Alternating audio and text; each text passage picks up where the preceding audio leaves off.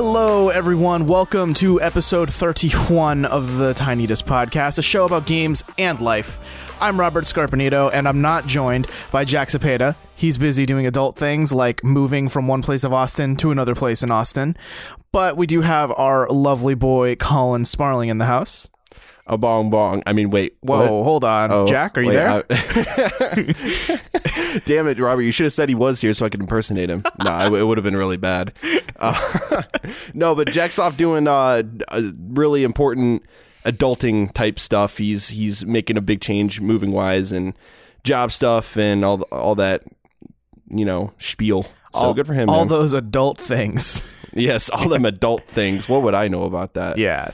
No, but good for him, man. We're happy for him, and we're just going to have to stick it out until he gets his stuff together, I guess, right? Yeah, I believe he should be back next week, but we'll, of course, let you all know if that doesn't end up being the case. But for now, we're just going to do a kick-ass show without him, because we don't even need him. He's been weighing us down. Jack. Who fucking needs him? Sayonara. Yeah. Sayonara. So... Like I said, like we've talked about before, like we like to look ahead to the future a lot. I feel like on this show, I mean, we're kind of in that mindset, that area, right? We both out of either in college or fresh out of college, all of us here. So, what I was kind of thinking of is what, or I guess where would you like to live if you could be in whatever position in your life moving forward, and then live wherever the hell you want because your life just allowed that? Where would that place be? Oh shit. Okay. See, I'm talking like, give me maybe like a city, and what kind of living conditions. And I'm talking like maybe apartment or house or what have you. Oh, so definitely apartment for a while. I can't imagine owning a house until I'm like older, for sure. But definitely a big city of some kind, like New York City, maybe LA, something like that. Part of me is thinking, I should probably stay in America if I want to like do video game journalism, just because I probably know the American market the best. Right. But hot damn, are there cities outside of America that are way cooler? What are you trying to say, man? Don't you love America, Robert? Yeah, it's the best country to ever live in ever. Okay, you communist, I get it. Yeah, especially since January 2017. Great month. Oh yes, Fucking for sure. Fantastic. No, I don't know. So, I mean, the goal for me right now, I don't know if I've ever said it on the show, but I'm actually looking to move out west to Seattle, Washington. I'm looking to pursue, grad school and eventually get a career in the video game industry, however long that takes me. But obviously, since I'll already be on the West Coast, I'll live more than likely somewhere on the West Coast, right? Living in Seattle, I mean, isn't a bad deal. Seattle's a beautiful city. They got beautiful culture, nice people, great music scene, great coffee. Yeah, I was there for like 3 days, 2 summers ago, or 2 or 3 summers ago. It was pretty cool. Yeah, full disclosure, I've never actually been there. Hell, I haven't been much outside of Ohio. Sad boy. I know. I need to get out more, right? But yeah, like I mean, the dream for me, right, is to get some sort of high rise, fancy schmancy looking, what do you call it, penthouse, I guess, and have that sweet bachelor pad going on, I guess. That's my dream. I know it's like Tumblr aesthetic, like cheesy as hell. But all right, so are you also planning on switching your majors here at the last second to engineering? Right. Just kind of banking on having a good job instead of living in some shitty one bedroom apartment that I'm paying too much for, probably in like San Francisco or something. Yeah, Jesus wept. Yeah, so I guess that's thinking real big, but hey, you know what? A man can dream. Yeah, a man can dream, but a man going to grad school does not have the money to dream. No, I'm not. Trust me, I'm definitely not like planning on getting a penthouse right when I move out there. I definitely can't afford that. Shit, I can barely afford where I'm living now. Are you kidding me? What, just 6 months from now, Colin comes on the show. Hey, everyone, coming at you live from my bachelor pad. You just hear a huge echo, huge reverb in the background. Yeah. No, that's going to be Jack's place. What are you talking about? Fucking Jack's the one over here, like, getting the fucking huge square footage apartments with the sick views and everything. Yeah. Oh, man. All right. So do you want to talk about the thing we always love talking about on the show? I have no idea what you're talking about. We're talking about video games. What are those? They're a kind of cereal back home. They're made of grain and discs. Tiny discs? Yeah, tiny discs that you kind of grind up into smaller discs. Oh, shit. Okay. Yeah, it's delicious, very healthy, usually kills people. Very good stuff. So, Colin, what have you been playing this week? So, I got my hands on Doom VFR. Because as I talked about, was it last week that I talked about Skyrim VR? I think it was the week before. But I got a PSVR for Christmas. And I wanted something else to play on it. Skyrim's been cool. And I heard Doom VFR is like another pretty big release for VR. So I found it for a good price. I think it was like 20 smackaroonies or something like that. And so I bought it. And oh my God, the controls are terrible. Oh, shit, really? Yeah. Because if I remember right, don't they do that thing where, like, instead of you moving, you can, like, teleport? You teleport. Yeah. Yeah, so there's just a lot of qualms that I have with that sort of, like, control scheme. Because the cool thing, and I think I mentioned it when I talked about Skyrim, how playing with the teleport controls was basically unplayable for me. So I had to switch it over to regular movement where you just literally hold a button and you move forward. They don't give you that option in this game. Ugh. At all. So on top of not having that option, there's no snap turning. In fact, there's no turning via the controller hardly at all. The fuck? Yeah. So if you want to turn in this game, and mind you, this is using the PS Move controllers. If you want to turn in this game, you have to use the fucking right like square button to 180 turn. Otherwise, you have to look wherever, like you have to physically orient yourself wherever you're going to go and then teleport in that direction. Yo, that sounds puke-inducing. Like, it's not really puke-inducing. It was just more frustrating for me than anything. Huh. And it's like, okay, this is terrible. Like, I can't play like this. Like, granted, they do give you like the dash buttons to move too, instead of the teleport controllers because they have those mapped to the right move controller. But they like the way they have them mapped is the stupidest thing I've ever seen. So like, you've seen a move controller, right? You know how the buttons are laid out with like the kind of like the face, I don't know, like the face buttons of the PS4. Yeah, it almost looks like the 5 side of a 6-sided die. But yeah, so the way those buttons are mapped, so you have the 2 buttons on the left that are on top of each other. That's move forward and move backward. Makes sense. The buttons on the right, the top one is move left, and the bottom one is move right. So tell me how that makes sense. Okay. Yeah, that's what I'm saying. And I actually had to really think about that because the first time I tried to explain that to somebody was really confusing. So like, yeah, that's the best way I can explain it. I mean, do you think that they don't let you like move around like you do normally in Skyrim? Because like in Skyrim, right, at least the moving speed of your Nord or whatever is like bearable, right? Like it's not super fast. But I don't know if you played like Doom 2016 like with a controller, like not in VR, but the Doom Marine fucking goes 60 miles per hour. Yeah, that's fair. Yeah, he does. Yeah, so maybe that's why they don't let you walk, just because that sounds like a hell of motion sickness real quick. I can take it though. Mama didn't raise no bitch. All right. Yeah. Do you normally walk at 60? Walk at 60? 60 miles per hour. Just, 60 just miles 0 to per 60. hour. Damn. You know, when you said 60, I was thinking 60 FPS. I walk in 60 frames per second. That's how in the hole I am with fucking video games, dude, I swear. But no, like, I think I could take it, but I think it's more so the fact they don't even give you the option, though. It's like, why not just put it in there? It seems simple enough to put that in Skyrim. And Skyrim, you can sprint. You can still sprint. You just double click the move button. That's all you do. Yeah, but I think the difference is, right, like with Skyrim, you're opting in to move that fast, whereas with the Doom Marine, like that's his normal speed. You know what I mean? So you're going from like standstill to like sprinting speed very quickly. Yeah, you gain a lot of momentum pretty quick. So I guess I understand that, but the fact that they don't even give you snap turning, let alone turning at all, is horseshit. That's a bit rough.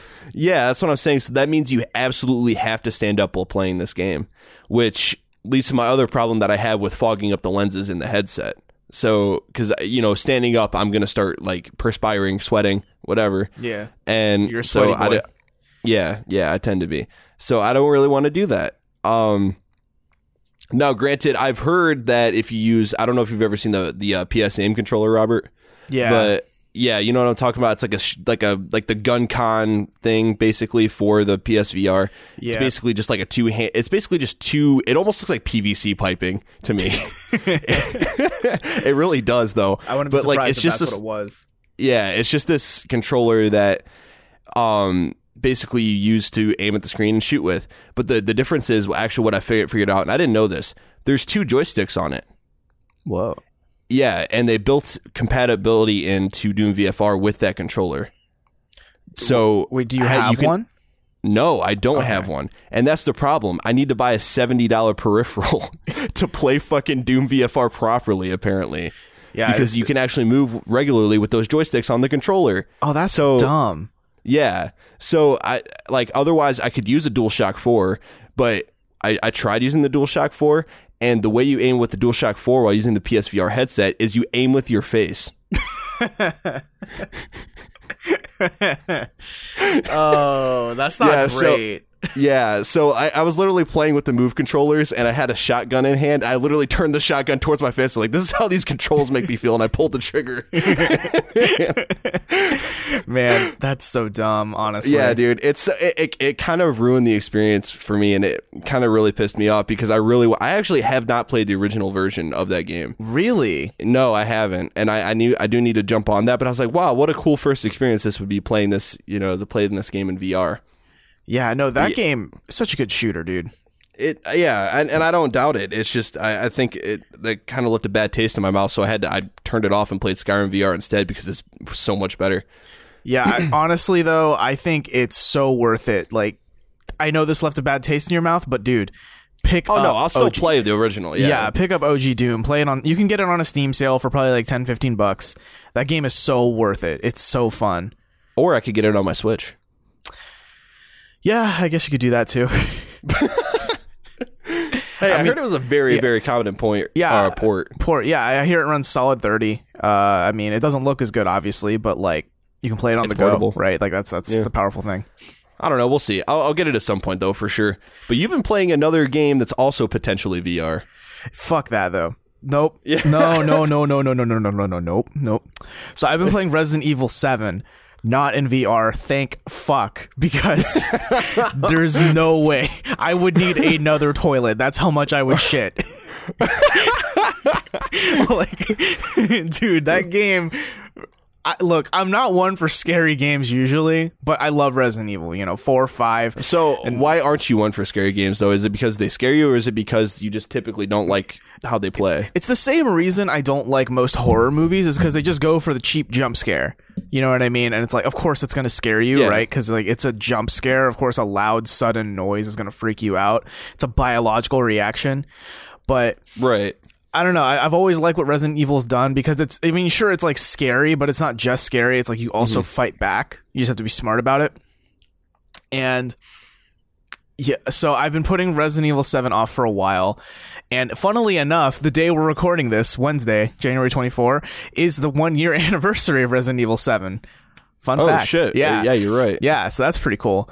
But yeah, no, Capcom honestly nailed this game. After the train wreck that Resident Evil 6 was, which is basically Call of Duty Resident Evil, 7 is right back at it with like making you feel scared. Like not just jump scared, but like, you're just afraid to turn every corner. You're always being chased by something. Just that feeling of like you're dread. Always going to be fucked. Yeah, it's a feeling of dread, and I feel like that should be the goal of survival horror games. And when we get away from the whole jump scare thing and you actually look for a good survival horror game, what a good survival horror game has is a good atmosphere, good sound design, and it doesn't need jump scares because it already has it's already scaring you just by playing the game in and of itself. You know what I mean? Yeah. And you should get that feeling, that you're afraid to turn every corner. That's what it should do. Yeah, and what I like is that game does a really good job of like, you know, there are those points where you're like, okay, I know that this dude's gonna grab me by the head and, you know, throw me down there or something like that. You know, it's like there's a point where like there's some points where you just know something bad's about to happen, so like you expect it, but then it makes those very unexpected scares way more juicy because you know because you know you get into this rhythm where you're like, oh, okay, so I know like the bad guy's gonna be around that corner, I'm good, and you just get into this feeling of like, I know what's coming next, I know what's gonna happen, and then you get fucked. Yeah. But no, I think one of the coolest things about that game is it has some of the best boss battles I've seen in a game in a long time. Really? Yeah, no, it's really fun. I've finally beaten the first big boss of that game. At least I think he's dead. But I've boss. And I've gotten to the second major boss of the game. And I stopped playing like after losing to her once. But yeah, no, it's not just like, you know, there's the dude, shoot the guy, you did it, you shooted it. It's more you know, kind of use your environment, kind of figure out like what's there, what can you change in your environment, what can you get, you know, like new weapons, things like that, to like actually tackle them better. And you, like in Resident Evil fashion, it's pretty easy to run out of ammo, so you kind of have to use it sparingly. And like, yeah, when I was fighting that first major boss for I think the final time, I lost to him like 5 or 6 times. And I was like, fuck this, I need to backtrack, figure out. What difficulty are you playing on? The normal one. Oh, okay. And I backtracked and I figured out how to get a shotgun, which really helped. You know, it kind of it rewards you for like exploring despite being scared all the time because of like the things that are chasing you and stuff. Mm-hmm. Well, I mean, a lot of the things you're kind of naming off is what makes a good survival horror game, and that's good to hear because that's what everyone wanted out of this Resident Evil game.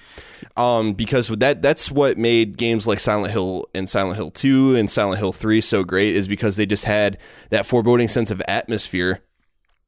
And going into the, you know, what we were getting with the whole like first person horror game renaissance, and then PT, which I feel like inspired Capcom a lot for this game.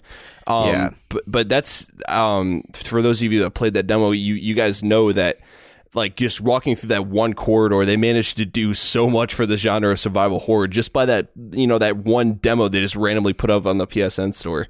And it like that every second I played that demo just scared the ever-living shit out of me. You'd be walking down the hall and like you'd be taking 2 steps and then you hear an extra clop behind you because you know Lisa the ghost is like behind you, and or like, you know, when you look out the window and her face is sitting there shaking and shit in front of you, you're like, oh fuck, this is scary.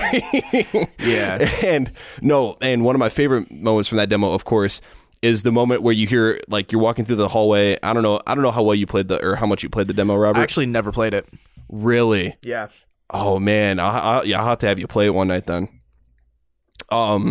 But there's one instance where you walk down the hallway and you hear a window shatter, right? And it's right when you're walking into the foyer, and you hear a window shatter and you look up and you can see Lisa standing on the balcony staring at you with this like shit-eating grin on her face. It's just fucking horrifying, dude. And then she just like walks away and I'm like, dude, that's so horrifying. Holy shit. And then of course there's the moment where she just full on attacks you and allegedly rapes you according to the internet. Holy shit. But yeah, no, like I haven't played Resident Evil 7 yet. And like I said, like Robert was saying, I do have PSVR, so I could play it in VR. I just don't think I can handle it, dude. I can barely handle regular horror games. I can't, like, even Silent Hill 2, it's a fucking PS2 game. It scares the bejesus out of me. Yeah. It really does. Well, another reason, though, I think that Resident Evil 7 would be tough. And I mean, I don't know how many changes they make to, like, you know, from the base game to the VR version. Like, I don't know how much they accommodate you. It's literally, I think it's just the game in VR. Like, you know what I mean? Like, if it is, that would like extra suck. Not just because it's scary, but like, for example, when I was fighting that first major boss, like there are points where you're running away from him and he just like catches up to you. He'll grab you like your face from behind you to pull your face to 180 and like face him. And that sounds like that'd be really jarring in VR. And sometimes he grabs like your disorienting. head. Yeah, he grabs your head and like pulls it down and knees you straight in the forehead, which also sounds just like a motion sickness parade. You know? Yeah, I'm not sure about all that though. Yeah, because the worst stuff in VR is when like stuff is happening in the headset that isn't like following your exact movements. Like when I was playing Skyrim VR, there's some moments where you load into the game and your frame is actually frozen for a second. And the minute your gyroscope-esque movement is taken away, that's when I start getting sick. And that's the only moment when I've almost felt sick. And it only happens for a couple seconds, so it goes away real quick. I just close my eyes and then it goes away. Gotcha. But like, just like the boogeyman. Hey. But no. But yeah, that's when it really throws you off. So I wonder if they just, I don't know if they just kind of get rid of that in VR. If they don't, it's going to be rough. Yeah, that's what I'm thinking. But I honestly can't recommend this enough. If you've been kind of burned out on Resident Evil just because like some of the shitty spin-offs and Resident Evil 6 and all that, like 7 is definitely a return to form in the most triumphant fucking way. And yeah, man, I do definitely need to jump on it. Especially watching my cousin play through it. He really enjoyed it. He's a big survival horror guy though, so yeah, no, that game is magnet. Like I honestly can't wait to go back and play it more. Despite for sure, because I'm still feeling that zombies high. I'm still playing that a lot, like Call of Duty Zombies. Yeah, but there isn't really zombies in Resi 7 though. Yeah, and that's the thing. It's an interesting enough game where I'm just like, well, I can put down zombies for a bit, I guess. Right. Yeah. Yeah. Dude, we're still waiting on that Resident Evil 2 remake to get announced. Well, I mean, it's already announced, but they're supposed to apparently be putting out a trailer soon. There's a bunch of rumors going around about it. Yeah. But yeah, if it's anything like the original Resident Evil remake, it's going to be fucking solid. And it's kind of crazy how we're getting literally every Resident Evil game put on like every single platform. I mean, I won't complain. I'm just waiting for Resi 4 on the Switch. Yo, I'd play that. I'd play the shit out of that. I mean, they just put Resident Evil Revelations 1 and 2 on Switch. Yeah, but that's not 4. It's not. But did you ever play 4? Yeah, I've played not all the way through it, but I've gotten like halfway. My man. Yeah, I have it on PC, so I don't know. Yeah, we'll see. Maybe I'll get around to it. But I remember I was playing the PS2 version, which by the way, the PS2 controls are god awful. I played on GameCube. The double disc version. Yeah. Oh god, disc swapping. But yeah, I don't know. I was stuck at a part in the game where I just kept fucking dying, dude. Because the only thing I don't like about that game is the escort mission parts. They're just so goddamn annoying. Yeah, I can agree with that. Leon! Yeah, that might be the worst part of the game, but the rest of it is still so good that it's worth, I don't know, like sticking through the whole thing, I think. I don't know what language they're speaking, but couldn't tell you. So that should do it, I think, for us for video games talk. So let's talk about Jack. What game have you? Whoops. Can we just like call him right now and then like patch in the shitty audio like right here? Oh my God. No, all right. So Jack, what are you doing, buddy? You're on the Tiny Disc podcast. Caller, you're in. Please turn down your radio. Let's talk about some news. All right, so we actually have hella news to go through, kind of as we usually do. Let's start off with something kind of simple. Civilization 6. Colin, have you ever played a Civilization game? No, and it's one of my biggest regrets. Yo, okay, hold on. For you and everyone out there right now, Humble Bundle monthly, $12 to subscribe, and you get Civilization 6 on and all future DLCs, I believe. Oh shit! For $12, fucking, it's so worth it. Dude, that's a lot of game. I don't see. This is one of those games where it's like it's a big ask. Time-wise, you know what I mean? No, that's like taking on another job.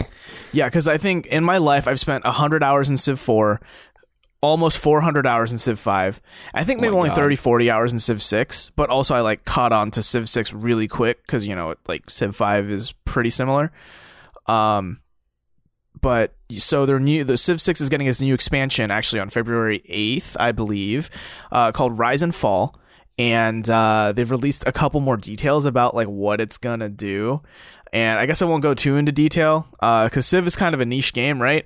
But they're just adding a lot of things that used to be in previous games like eras and golden ages, but they're like actually changing how it works. So like, for example, in Civ 5, you'd get a golden age because if you science good and you make a lot of money and you do a lot of good things, you'd go into a golden age. That makes sense, right? Like just historically speaking. Yeah, I heard that Elon Musk guy, science is really good. Science is super fucking good. And in Civ 6, they're re-adding the Golden Age thing, but they're also adding Dark Ages. So if you fuck up and you really sucks and you don't science very good, you're going into a Dark Age and you get like penalties. So what, you have to like go revert back to sticks, spears, and rocks? I don't know, but I mean, honestly, it's exciting to me. Like, just anytime there's a new Civ expansion, it's always an exciting moment because it's kind of like the releasing a new Civ game in a way, because it changes what the base game is like so significantly. Like, if you pick up Civ 5 on a cheap sale, I will always tell you to buy the full, like, all the expansions, because Civ 5 with both of the expansions is so very different from the base game that it's almost unrecognizable. Oh, really? Wow. Yeah. So that's crazy that they take the liberty of just changing the mechanics so much like that. It's almost like when WoW came out with Cataclysm or whatever. Yeah. I mean, it's not necessarily that they change the base mechanics a lot. It's more that they add more layers to it. On an already very complex game. Yeah. Great. So there's even more to manage. Yeah, but I don't know. I've always found Civ to be so much fun. Definitely one of my favorite turn-based. It's so intimidating to me, that series. It's like, it just seems like so much to take on. I'm just saying, if you ever want to play it, I can show you my copy, or if you want to buy it and we can like play a game together and I can explain everything to you, we can do that. But the game's also just like super nice about teaching you how to play. Like, if you keep the tooltips and tutorials on, you'll catch onto it eventually. Yeah, have Gandhi teach me how to play before he nukes me. Yeah, that's all Gandhi does. God, I love that fact, though, about Civ. It's so good. All right. God of War, that new one, Dad of War, bearded God of War man, Kratos. He's coming out. His game's coming out on 4/20. Blaze it. Boy, take up your mother's blunt. Yeah, that game got a release date. It's April 20, and I love that. That's kind of all. That's all I have to say. Toke up God of War, I guess, and watch Super Troopers 2 and play with my Nintendo Labo. Sounds like a good day. Yeah, man, I meant to make a 420 joke last week about Nintendo Labo, and it just fucking slipped my mind. I feel like an idiot. Yo, like, what if we use this cardboard as wrapping papers? Man, 420 is going to be a great day this year. Jeez. So get ready for it. There's a lot of god killing and a lot of cardboard folding. Okay. Yep. Yuji Naka, he was the former head of Sonic Team at Sega, which, they're all right. They've hit a couple bad spots recently, but yeah, I mean, he left Sonic Team back in 2006. Right before Sonic 06. I was like, he left in 2006. I wonder why. Hey, that Sonic game was very good and had nothing bad about it. Wait, he left before it was released? I don't know if he left before. It just says in 2006, the same year. So who knows? He's probably like, I'm so ashamed of this thing I just put out. Dude, it reminds me of when Don Matrick left Xbox after the 2013 Xbox event. Yeah. E3. Water cooler. Yeah, water cooler. We scanned a dog. Sports. TV. Rip Don Matrick. But yeah, okay, so Yuji Naka, he's actually just joined Square Enix, and he says he's going to be working on game development there. So who knows what that's going to mean for the future, but I think it's kind of cool seeing, one of the heads of a pretty influential like dev team like Sonic Team join something else, I mean, he's finally going to make the Sonic the Hedgehog game. Final Fantasy 16 : Sonic : The Dark Brotherhood : 2. Oh God, Sonic and fucking Kingdom Hearts. Yeah, it's a Final Fantasy game. Oh my God. No, we can't put Sonic in a Final Fantasy game because he's gonna make out with all the anime girls. Yeah, and eat all the hot dogs, all the chili dogs. All Can we play Kingdom Hearts 3? We play a Super Saiyan Sonic. Oh, jeez. That's his drive form. So, yeah, I don't know. That'll be interesting to see if that pans out in anything. Like, I'd be curious to find out what he is eventually going to be working on at Squeenix. How did they not get sued for that whole fucking thing where Sonic basically turns Super Saiyan and flies around? What are you talking about? He's just Super Sonic. Sonic. Yeah. Supersonic. Yeah. You know, it's a play on words because he goes even faster than Sonic speed, right? Now, Akira Toriyama's probably like, wait, what? I forgot I made Super Saiyan. That's the thing. Akira Toriyama does that, man, all the time. He's just like, I forgot. It's okay. I mean, now they have Super Saiyan Blue. So it's like they kind of stole from Sonic now. Super Saiyan Blue da! Let's see. Speaking of stealing ideas, Sony is releasing some little figurines of their famous characters like Crash Bandicoot and I don't know, Kratos, I guess. It's kind of weird thinking of the Sony like franchises because they're not really like a together thing usually. No, they're not. And the last time they tried to do that was that Smash Bros. Copy game that was so PlayStation good. All-Stars. So good. So good. Was that sarcasm? Yes. Oh, I mean, it wasn't that bad. I mean, I guess. But yeah, so it wasn't as disappointing, dude. There was a Cartoon Network Smash Bros. Clone, and it was pretty damn disappointing, I will say. I'd believe that. Yeah. But yeah, Sony is releasing their own not amiibos, Totakus, excuse me. If you didn't make that joke, I would have. Exactly.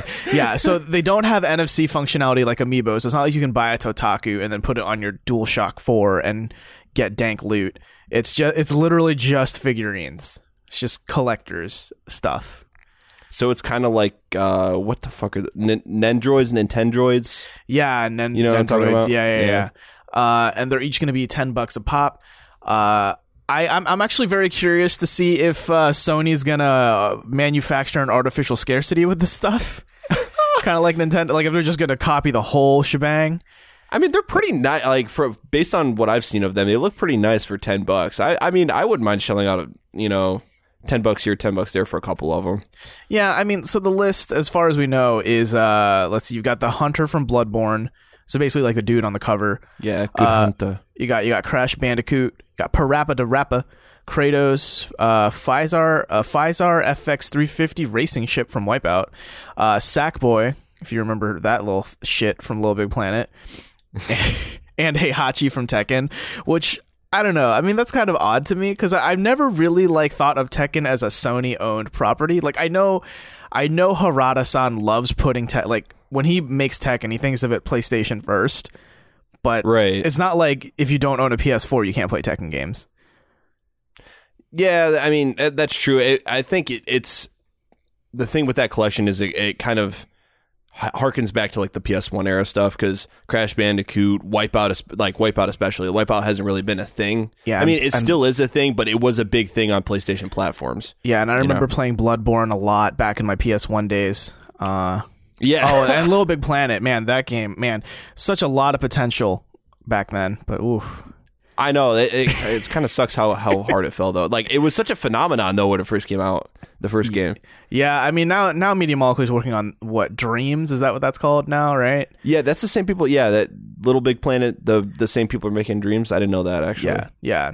Okay, that makes a lot of sense though.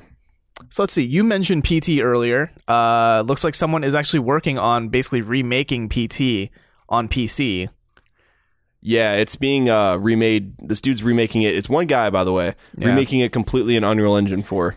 Yeah, and it looks damn convincing. Like it's pretty much there. The only difference that I could spot was there's an excessive amount of motion blur, but that's like every Unreal 4 game. I feel like. Yeah, it's true.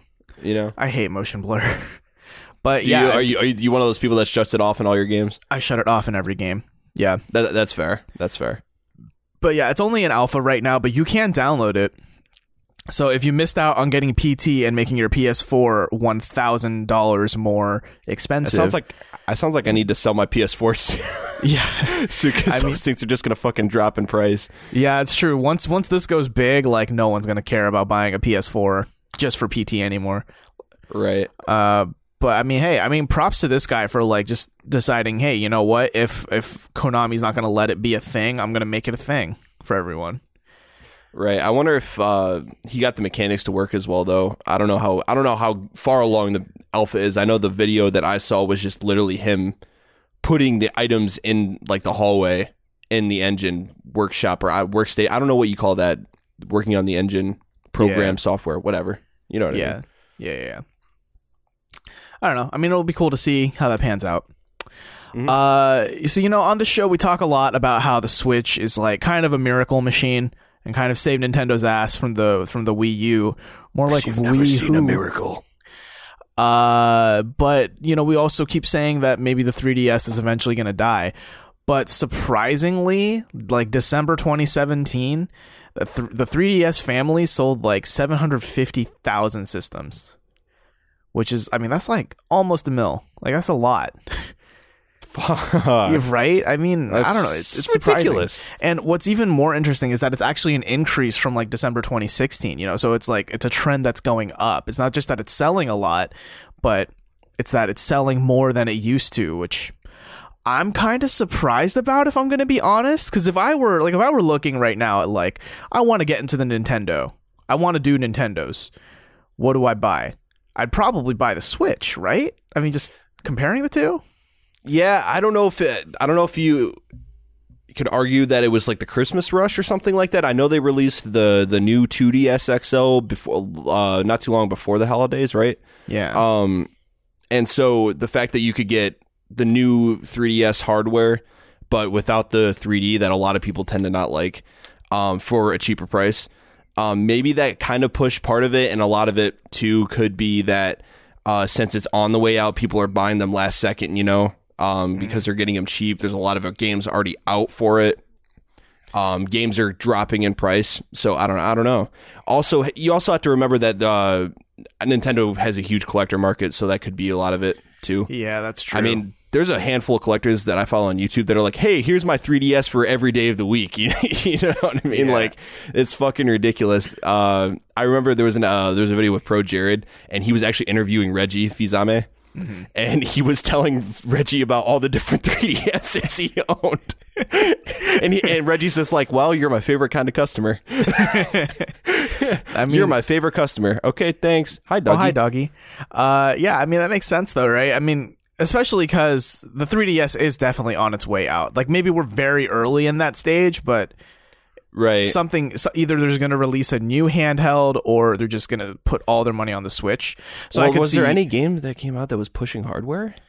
No, but in this year, there's going to be like a Kirby Battle Royale game for 3DS where they drop 100 Kirbys on an island, and they fight each other to the death.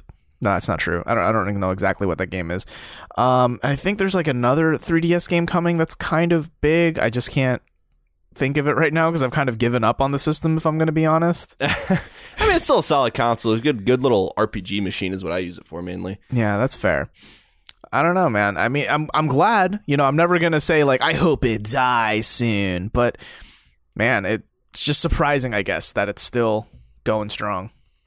Hey, I feel like portable consoles more than other consoles stand up a little bit better just because of the fact that portability is like, it's portability, so you can take it anywhere. You know what I mean? I still take my SP with me sometimes, or at least I used to for a while. Like Game Boy Advance SP has some good games on it. Yeah, I mean that makes sense. I mean, think about it. The DS sold like 154 million units in its lifetime. Like that's fucking a lot. Right. for a portable, right? So yeah, that's true. All right, so let's talk about Twitch and YouTube because that's gonna be fun. Twitch, as y'all know, is that streaming platform where you guys can stream games online and whatever, but they haven't really been known for like Twitch exclusive shit. Like YouTube's been doing YouTube Red for a couple months, maybe a year or so now, where you get like exclusive YouTube content by paying something dollars a month or whatever. Yeah, you can get this movie with Logan Paul in it. Hey. Yeah. But Twitch is actually starting to do stuff like that where they've partnered up with like 4 pretty big streamers, and they're asking these streamers to, quote, manage their own channels where they're going to create their own like videos and like do their own live streams, and it's going to remain exclusive to Twitch. Like they want to keep it only on the Twitch platform, which I don't know. I mean, that's surprising to me that they're trying, to make Twitch something bigger than just like you can make an account and stream your video games. Have fun, right? Right. I think this is super interesting because just the way the climate is with YouTube and stuff now, because Twitch came along, right? And they started the whole streaming craze, right? They were a big part of it.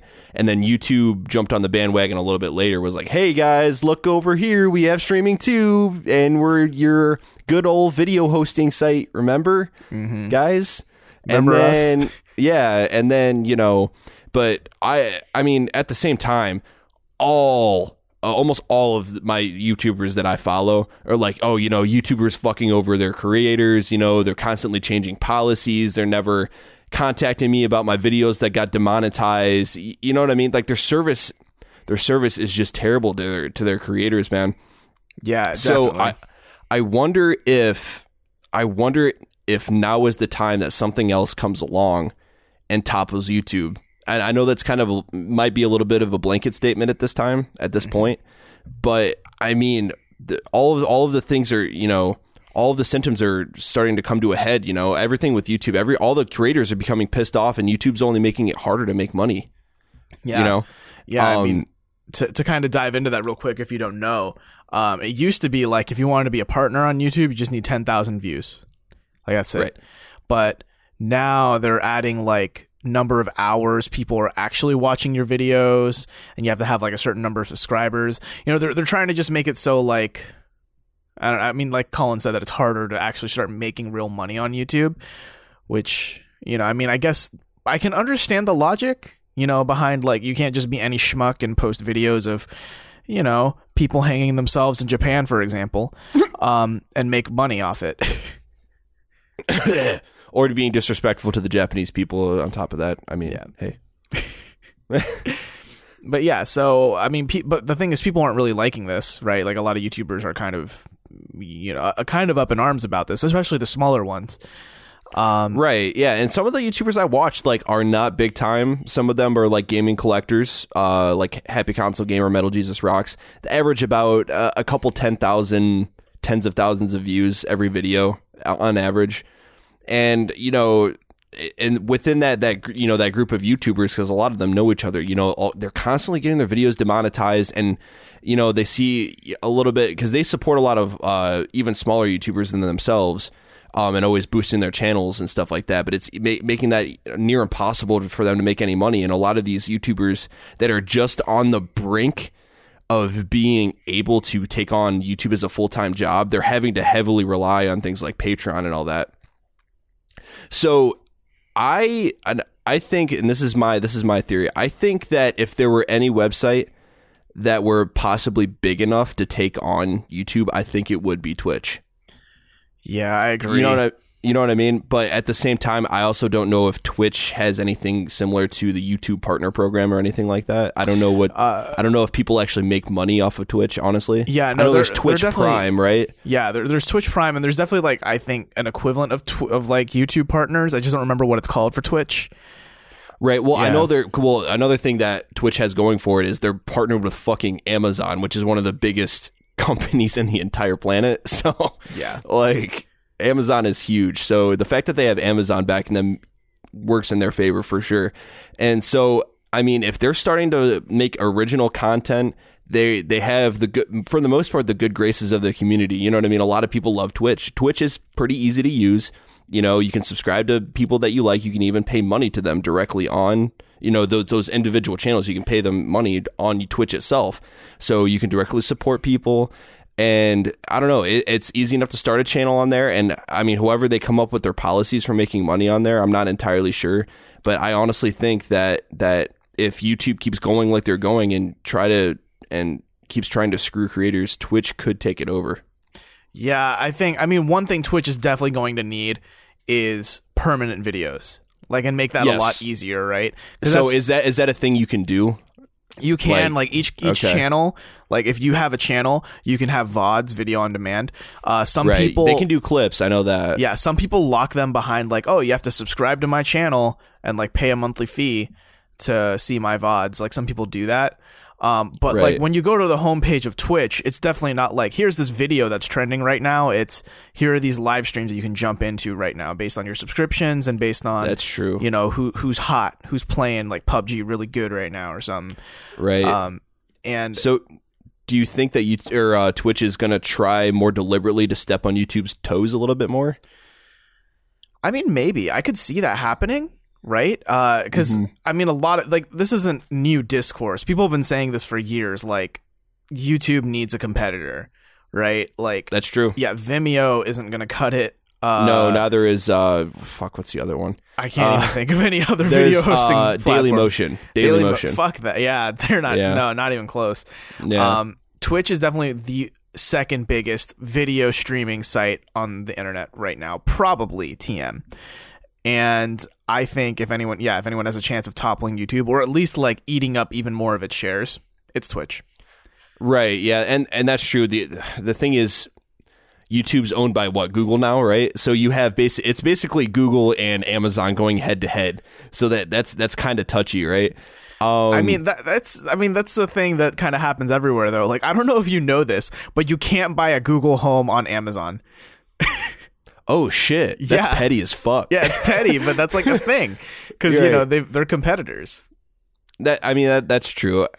I mean, it's like you can go on a Microsoft site and buy an iPhone, I guess, right? Yeah. So or go to an Apple store and buy like an Asus laptop. Right. I don't think that well, the thing that YouTube has too is you can rent and buy movies and stuff on there too, which Amazon also does. So yeah. I don't know how well embedded like Twitch is into Amazon. Honestly, you know what I mean? Like, I don't know if Twitch gets, direct funding from Amazon. I just know that Amazon owns Twitch and gets money from them. I don't know how that works exactly though. Well, I mean, part of it too is that if you have an Amazon Prime account, you get benefits on Twitch. Right, you get a Twitch Prime account by proxy, basically. Right, and you get one free like subscription to give to a person per month. Right, which is nice. Mm-hmm. Oh yeah, I don't know. We'll see what the future dictates. Because I mean, here's the thing: we're talking about toppling YouTube. That's not going to happen overnight. That's not going to happen within a year or two. No, that's the thing, though. Yeah, because everyone, like, YouTube is a household name. Everyone that has an internet connection uses fucking YouTube. Like, yeah, I use YouTube for hours a day. I mean, fucking hours, dude. Like, I use YouTube all of the time. Like, yeah. I'm constantly watching YouTube. It's my TV. It's replaced cable for me. Literally. Well, Netflix would like to have a word with you. Well, I mean, sometimes I don't want to sit down and watch a full blown show, and right now I'm animating it up right now, so I'm watching Crunchyroll, and I'm mooching off of someone else's Crunchyroll. Sorry, what? Rip. No, I don't even have a Netflix subscription right now, to be honest with you. Oh, okay, I got you. Yeah, I do have a Hulu subscription though, dude. That $5 a month if you're a student with Spotify, it's too good to beat. It's lit. Really is. I love that thing. Yeah. Even though it's ads, but hey. Yeah. Well, I don't think there's any Hulu subscription plan that doesn't have ads, actually. No, there is. Is there? I had one. Yeah. Oh, okay. It's a little bit. It's a few bucks more expensive, but it was worth it because it was so annoying watching a 4-minute ad every fucking 5 minutes. It felt like. Yeah. All right, let's see. While we're talking about subscription services, let's talk about a sub-service that apparently launched last June and no one gave a shit about it. Let's talk about the Microsoft Xbox Game Pass thing. I'm going to be honest, dude. I do not remember this launching. I just remember it like being a thing and then like, all right, that's cool. Yeah, we were doing pre-pro for today's show, and we read this article on The Verge, and we're like, holy shit, it came out in June. Yeah. But what Microsoft's confirmed is that if you have a Game Pass subscription, that their upcoming, like, huge games, including, like, the next Halo, the next Gears of War, the next Forza, on launch day, Game Pass owners will, like, get access to them. So any first-party Microsoft games, you get them for, like, $10 a month. And do you want to go? I don't know. Like it's so you still have to if I recall right, you still have to download the games, right? You're not streaming the games. Yeah, and I think Phil Spencer actually talked about it in the article. He's like, yeah, like we want to do the streaming game things eventually, but I just don't think the internet's there, which is true. I don't think PS Now is successful because the internet in the US just isn't reliable enough for streaming a fucking video game. Yeah, America, catch up. Right. And honestly, even when I do stream a video game, which I use, remote play on my Vita, which is the closest thing I get to streaming a game, I'm not going to play a game that has is going to kill you if you have bad latency. You know what I mean? I'm not going to play Souls. Yeah, I'm not gonna. Well, Dark Souls might be doable, but I'm not gonna play fucking Everybody's Golf where I have to hit X at a precise time in order to get a shot right because it's gonna the latency's gonna kill me. I can play Persona 5 because it's just turn-based RPG. Yeah, right. So, but yeah, like I said, streaming games isn't there, but this thing is really cool. It's just that it's Xbox. I mean, they're talking about bringing it to PC too. Like any game that's play anywhere, you can play on Xbox and PC. I believe you can, cash in on this Game Pass on your PC, which is cool. Right. So, I mean, paying $10 for 1 month, playing a game, beating it, and then canceling your sub, is would be cool. That's fun. Yeah. I don't know. It just depends on the content it gets. Right. I feel like what's funny though is I feel like I should be more excited about this, but I'm not. I think the reason I'm not excited about this is because to me, this news is like, well, no shit. Like, you fucking better. Like, why wouldn't you? The particular news, about Halo and Gears of War for sure. Yeah, because to me, it's like Netflix doesn't release a Netflix original in theaters and then months later it's on Netflix. You know what I mean? Like, It comes out on Netflix. And right now, Games Pass is totally a Microsoft thing. This isn't like a third party doing it on Xbox. This is Microsoft itself doing it on their own platform. Like, no shit, your first party games are going to be on this. If it's not, like, I riot. I don't give a shit about Games Pass and I'll riot. You know what I mean? Like, that's like, hey, like, guys, surprise, surprise, a Naughty Dog's game is going to be on PS4. Like, yeah, exactly. So, I mean, I don't know. To me, this news is, it's good that I guess it's confirmed, but it's also like, I kind of had this, like, I just assumed this is what it would be like. I mean, it just makes the most sense. I guess I don't really realize how this is news then, honestly. Yeah.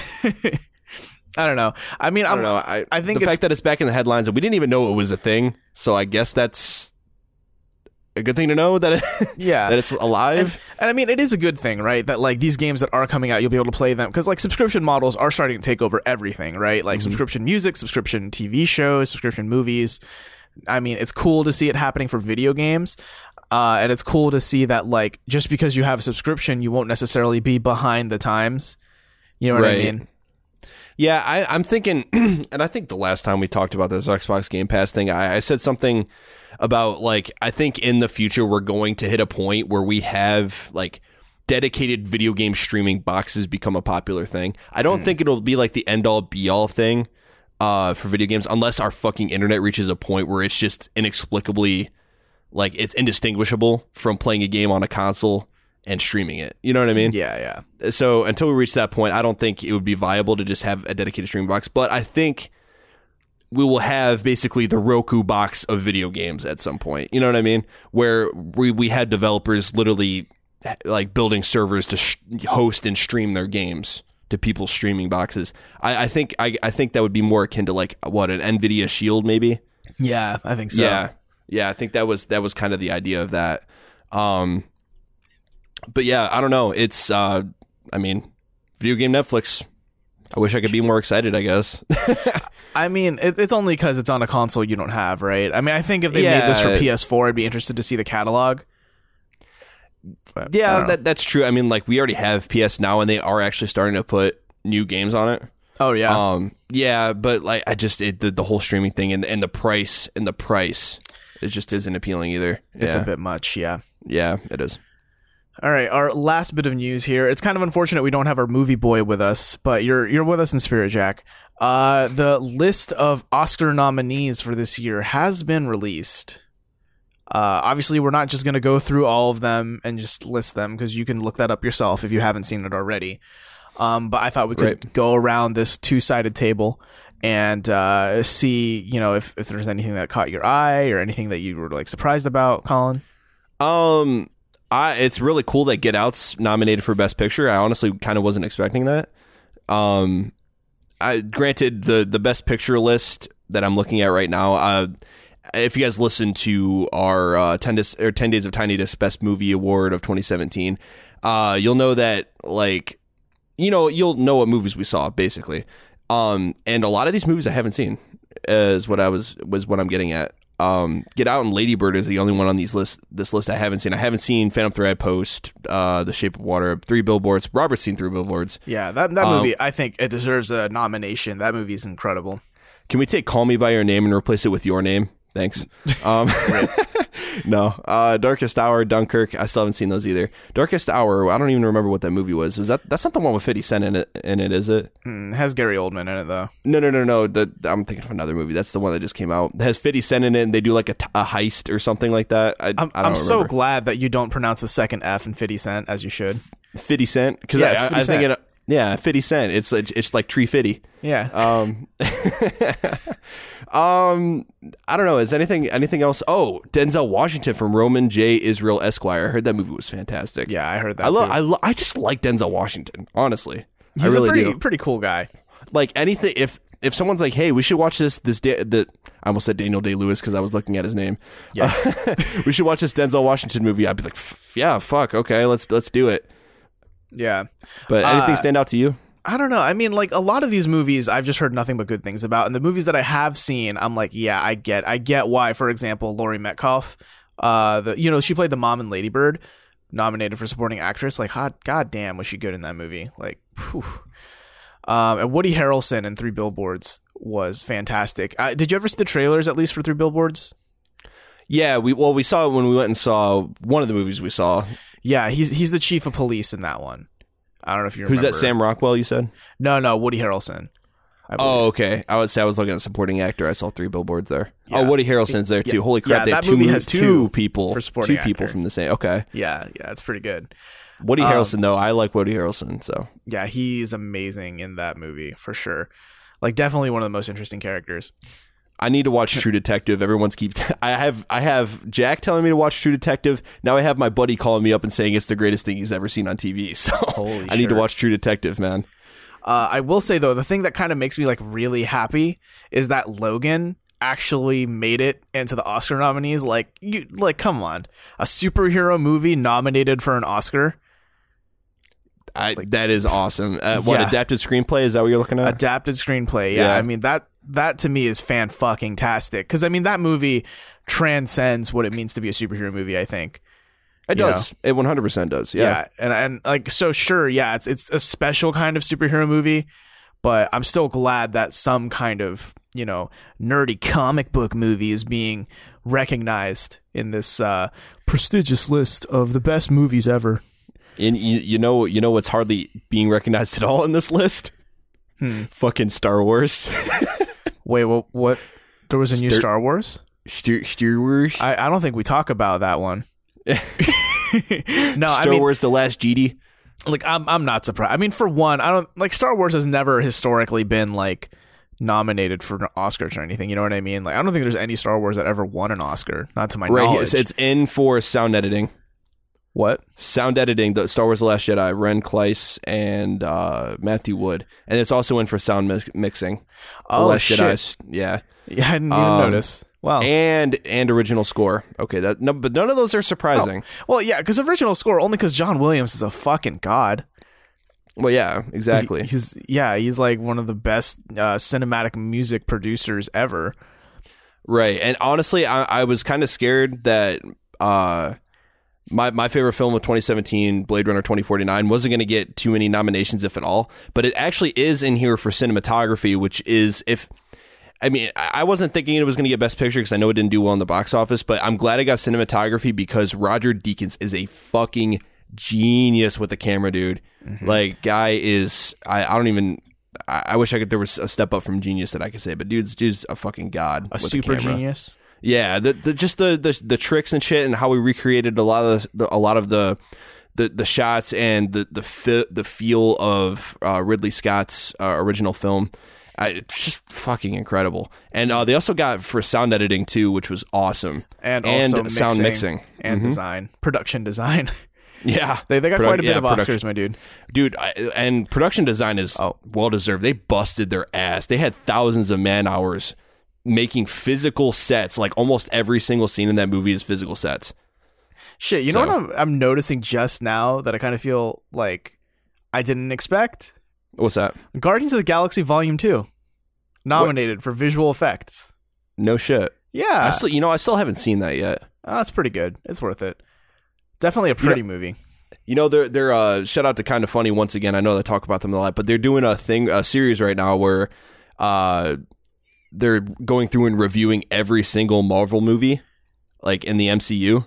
Mm-hmm. And so they're making it like homework for all the best friends to like watch all of the Marvel movies along with them. And you're doing that, right? No, I'm not. Actually, I should. I really should, because it gives me more of an excuse to do so, honestly. Yeah. But yeah, they just did like Iron Man 2. But they ranked this movie pretty damn high though. The guys are Kind of Funny. So it must be at least half decent. I don't know. Guardians of the Galaxy 1 was fun. I didn't think it was anything insanely groundbreaking. I really like Chris Pratt, but I mean, how could you not? He's so likable. Like he's too pure. No, okay. If you haven't seen Parks and Recreation, like the blooper reel of Parks and Rec, it's so good. Go fucking watch it. Chris Pratt is just like what's he say? He's like, I thought you said fucker or something. I don't know. He says something like that. Yo, like he's so good in those bloopers, man. Oh my gosh, he just sounds like he's a fun guy to work with. Yeah. But yeah, I don't know. I think the list of movies, the list of actors, and like every nomination here, I think they're all pretty good. Like I don't have anything where I'm like, oh, that's weird, that's surprising. Because I mean, like we've said before, 2017 was a hella good year for movies. Oh wait. Let's look at where's Best Animated Film? Best Animated Film? Yeah. Oh boy. Okay. You got The Baby Boss, The Breadwinner, Coco, Ferdinand, and Loving Vincent. Are any of those animus? None of them are anime. Okay. What, you expect the Oscars to pay attention to Chinese cartoons? Those shitty Chinese cartoons that no one ever watches, Colin? Oh God. No, I mean you know, right? That like one of the Oscar committee members has legitimately said no one pays attention to Chinese cartoons. Oh my God, that's awful. Yeah. So don't look to the Oscars for any kind of awards for anime. But actually, while we're talking about that, Crunchyroll, they're doing another year of like best anime of 2017. Like they're doing their own Oscars basically, and it's going to be a live show this year, which I'm just like, oh boy, this sounds like Video Game Awards year one. Let's go. Oh God, no, that's probably even worse. What was the last Video Game Awards they did on Spike that was terrible? It was even worse than the Keeley's year one. Yeesh. But watch a highlight reel from that in your spare time, because it's fucking terrible. It's Crash and Burn 101. But yeah, so animated, yeah. Coco, I haven't seen Coco yet. I've heard it's good. I've heard it's like amazing, actually. That's what I've heard too. I've heard it's like arguably one of the best Pixar movies. Yep. Yeah, so I don't know, maybe I need to see that. Animated shorts, Dear Basketball. What? I couldn't tell you, dude. I don't know. Okay. But yeah, so no animus. That's a shame. Yeah. So we'll find out who wins what. I mean, this is like a month out, dude. March 4th is when the Oscars are going to go like live on TV. So, I mean, it's kind of early for them to release nominations, but at least it's nice to see them and, you kind of ruminate on them, see who you think is going to win and all that. Wait, what's this? The Revenant Part 2? Leo DiCaprio's going for the... He just kind of slides it in though. Leo DiCaprio's going for the Oscar again. Yeah, and leading actor. We've got all these guys, and the winner, Leonardo DiCaprio, actually. Get up here. Come on. Yeah, we need to pay for all those lost Oscars years upon years ago. And the Oscars in 2018 for Best Lead Actor goes to Leonardo DiCaprio for Titanic. And that's exactly going to be that. Just one person clapping in the entire auditorium. Wait, who fucking directed? Was it James Cameron? Right? Yeah. Just see James Cameron in the back. Wow! Yeah! My boy! My boy! All right. Let's wrap the show up with our question of the week. So this week, since there's only two of us, I had this idea where instead of like posing a would you rather or who would win, I think we could just talk about like books, and we can kick things off with a question like, are you reading anything right now, Colin? Am I currently reading anything? Okay, so I'm one of those people, I'm like, yeah, let's go to Barnes & Nobles and let's look at books. So I look at books, I'm like, ooh, this looks interesting, or oh, this is a thing that I should read, or hey, look, I'm going to go to the J.R.R. Tolkien section and look at more Lord of the Rings lore books that I should buy and read, that I still haven't finished the original trilogy. I'm one of those, so what I'm getting at is I'm one of those people that I hoard the shit out of books, and I get like halfway through them, and then I drop them because something else happens, or I'm playing a video game or something. Like, I'm literally halfway through Goblet of Fire in the Harry Potter series right now. And it's been a year since I've read the Harry, started reading them, or left off reading them anyway. Holy shit. Yeah, so I'm really bad with that. But what I've been doing is I'm building up like a small library of like games, like video game books. I have the A Theory of Fun by Raph Koster, which is like game developing around the idea of just fun and flow theory and a bunch of sciencey stuff when it comes to games that I'm interested in because of school. Then I have like Blood, Sweat, and Pixels, Jason Schreier's book. Console Wars. Trying to think of. I have another one. Video game storytelling by Evan Skolnick. Who actually had the chance to interview. That was really cool. And funny thing about that interview is he was pushing that book so hard, but like I respected it for sure. But like he's like, yeah, if you read it in my book, I'm like, okay, man, I get it. I'll buy you a book. I'll buy you a book. No, but it seems like a pretty decent book though so far that I've read it. He knows the ins and outs of everything to do with like the game development scene and what it's like being a writer on a development team. It's actually, there's a lot of toil there, man. Being a writer, it's hard to be a writer because you're basically writing around everyone else. They're like, hey, so like, what if we put this new mechanic in? It was like, that wouldn't make any sense with the story. So we got to rewrite fucking everything. You know? So the trials and tribulations of being a video game story writer. So I'm super excited to read that one. It's just finding the time, and on top of playing a million games and seeing movies for this podcast, and it's hard to find time to sit down and read. And honestly, I could probably make time at just, hashing out a schedule and not watching YouTube for hours on end like I tend to do. Yeah. So I've been like that myself, where whenever I've done this thing where whenever I walk into a bookstore, I always at least buy a book. I may or may not read it, but I like the idea of like owning this book and eventually getting to it is nice, right? Right. But I've been starting to read a lot more recently. I just finished reading Turtles All the Way Down by John Green. A guy who wrote like Paper Towns, Fault in Our Stars. Oh man, you're going for the feely shit. Okay. Yeah. I started with that. I started this other book, Welcome to Night Vale, which is it's actually a podcast, and they wrote a book about it, and like there are other books in that series, and it's kind of weird is the best way I can describe it. A book about a podcast? Well, because the podcast tells a story. It's not like our kind of podcast. So in the book they're on a podcast and they're telling a story. No, in the book they're just telling a story about this world that was created in this podcast.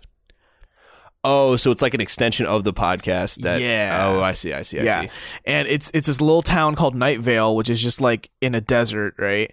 And like everything is just super fucking weird. And the way they write the book is like kind of creepy, but they just expect you to just roll with the punches.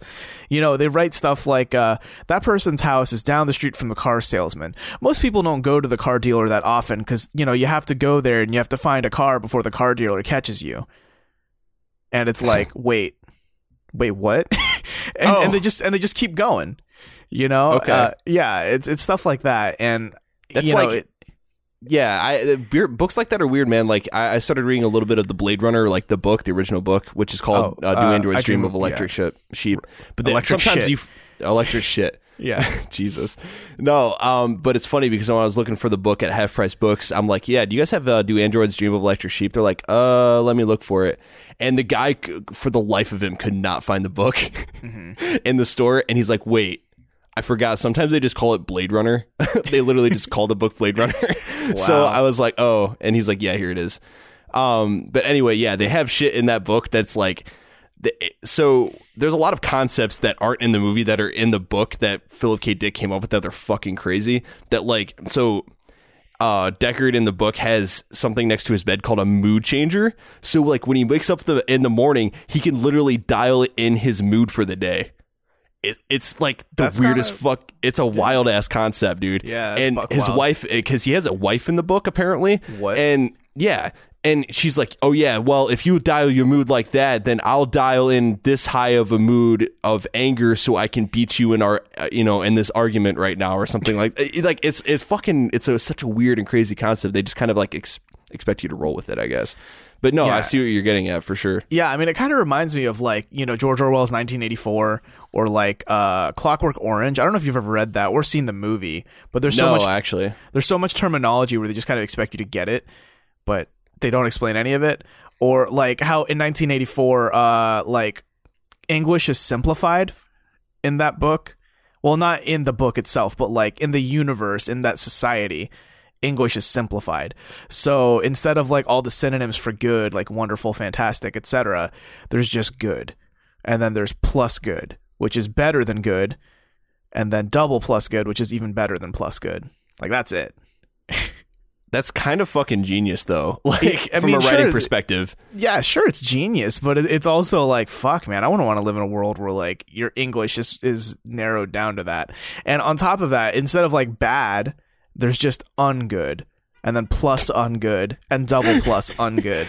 Robin Williams in Dead Poet Society is rolling in his grave. Yeah, basically. But I don't know. I kind of find books like that interesting, where they just create this whole new way of thinking, where they just expect you to like pick up the ropes as you're there. Yeah, it's genius writing, though. It takes skill to do that, though. Plotting out that entire world in another language, like it's like so much work. That's like how J.R.R. Tolkien created Elvish. Like, are you fucking serious? Yeah. Like, I don't know. That shit's like a whole nother level, Unless, and then there's like older women that we read all those like shitty smut books.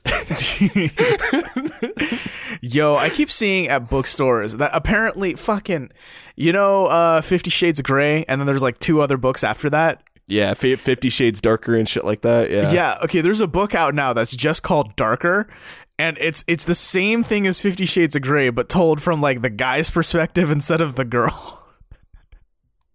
And I fucking hate the idea of that. Well, dude, did you see that? Originally, what 50 Shades of Grey was, I don't know if you knew this, but originally it was Twilight fan fiction.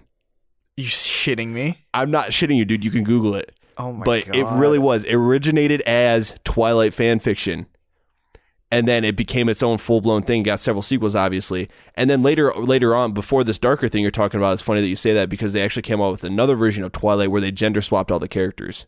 What the fuck? Yeah. Yeah, so I don't know, dude. It's a fucking weird sphere. That 2 series, like just the whole thing there. I don't know. It just can't. I don't know. I don't get it. Yeah. Like I understand. Like it's cool that I guess people are comfortable. Like it's cool that a piece of media about exploring sexuality is such a big thing because I think sexuality is like an important thing in terms of like people as they are, you know what I mean? Yeah. I'm wording this terribly, but you know what I mean? Like, I think a big part of people and their, not necessarily personality, but who they are as beings, like sexuality is a part of us as biological people.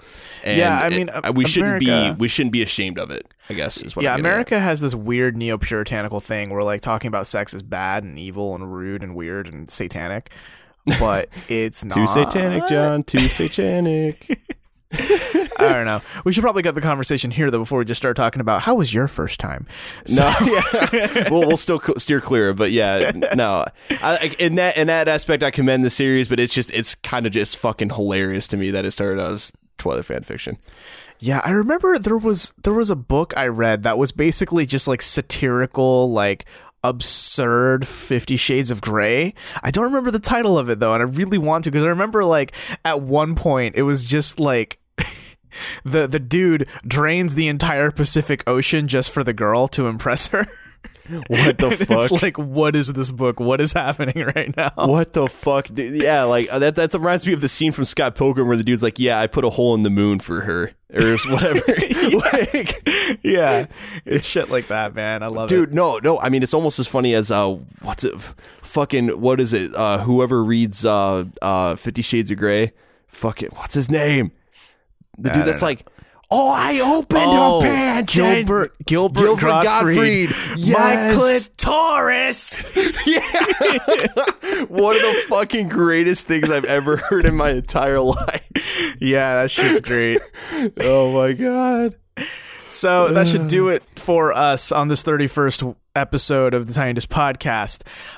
If you have any questions, comments, concerns, things you want us to read on this pre-recorded live show, you can email that to us at tinydiscpodcast@gmail.com.